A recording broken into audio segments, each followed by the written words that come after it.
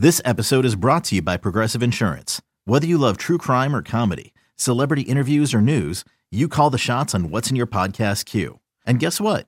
Now you can call them on your auto insurance too with the Name Your Price tool from Progressive. It works just the way it sounds. You tell Progressive how much you want to pay for car insurance, and they'll show you coverage options that fit your budget.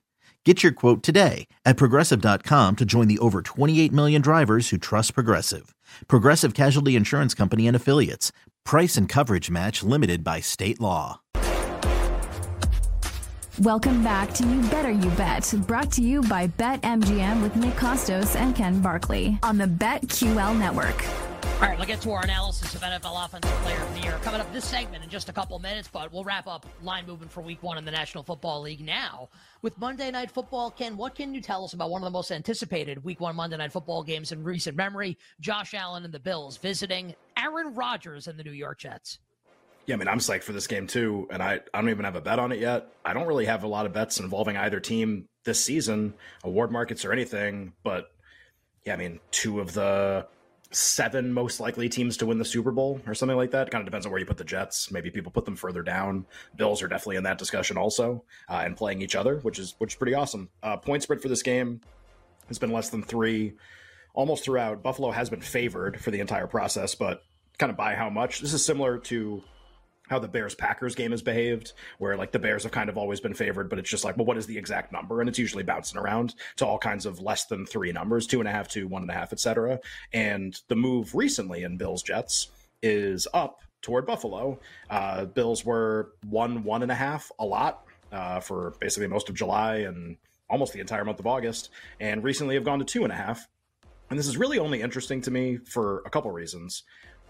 One, I think people will, again, do a similar thing to what they're thinking in Cincinnati, Cleveland, like talk themselves into teasing the Jets because it's like 2.5 to 8.5, like, oh, 2.5 to 8.5. Again, just like Week 1, I would find millions of other markets that are more interesting than betting than teasers in Week 1, especially with like a generic total, like 46, not like a particularly low total either. But the second thing is, does that mean, is this foreshadowing that this game's going to go to 3 at some point? Obviously, the most key number in the NFL.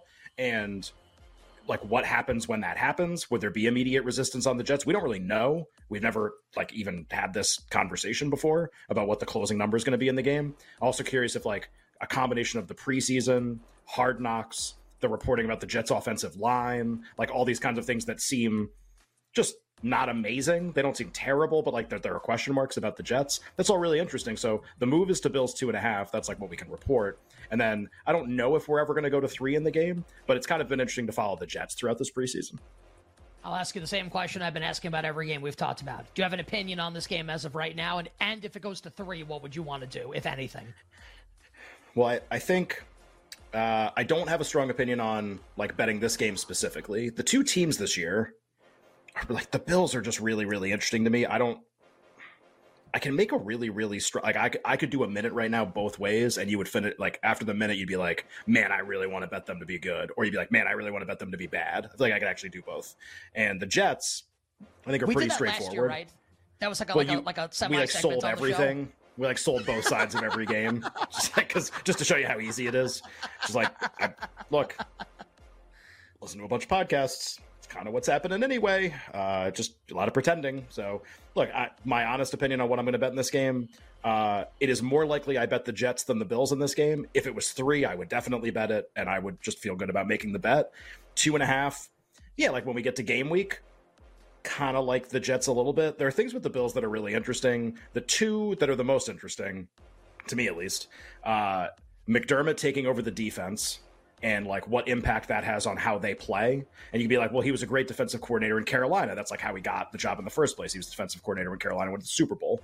And it's like, great, but that doesn't have to be this. Like, this is different. Like, he's coaching and calling defensive plays at the same time. Leslie Frazier was the defensive coordinator last year. It's like, okay, that's at least a change. Could be a good change, but their defense was already amazing, like rating wise.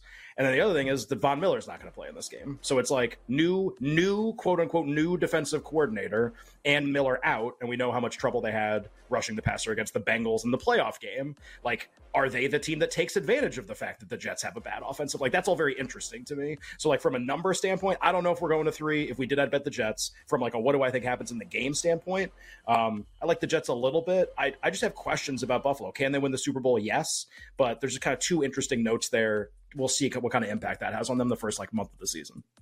Yeah, I'm really excited just to talk about all these games coming up next week and finalize plays for Week 1 in the National Football League.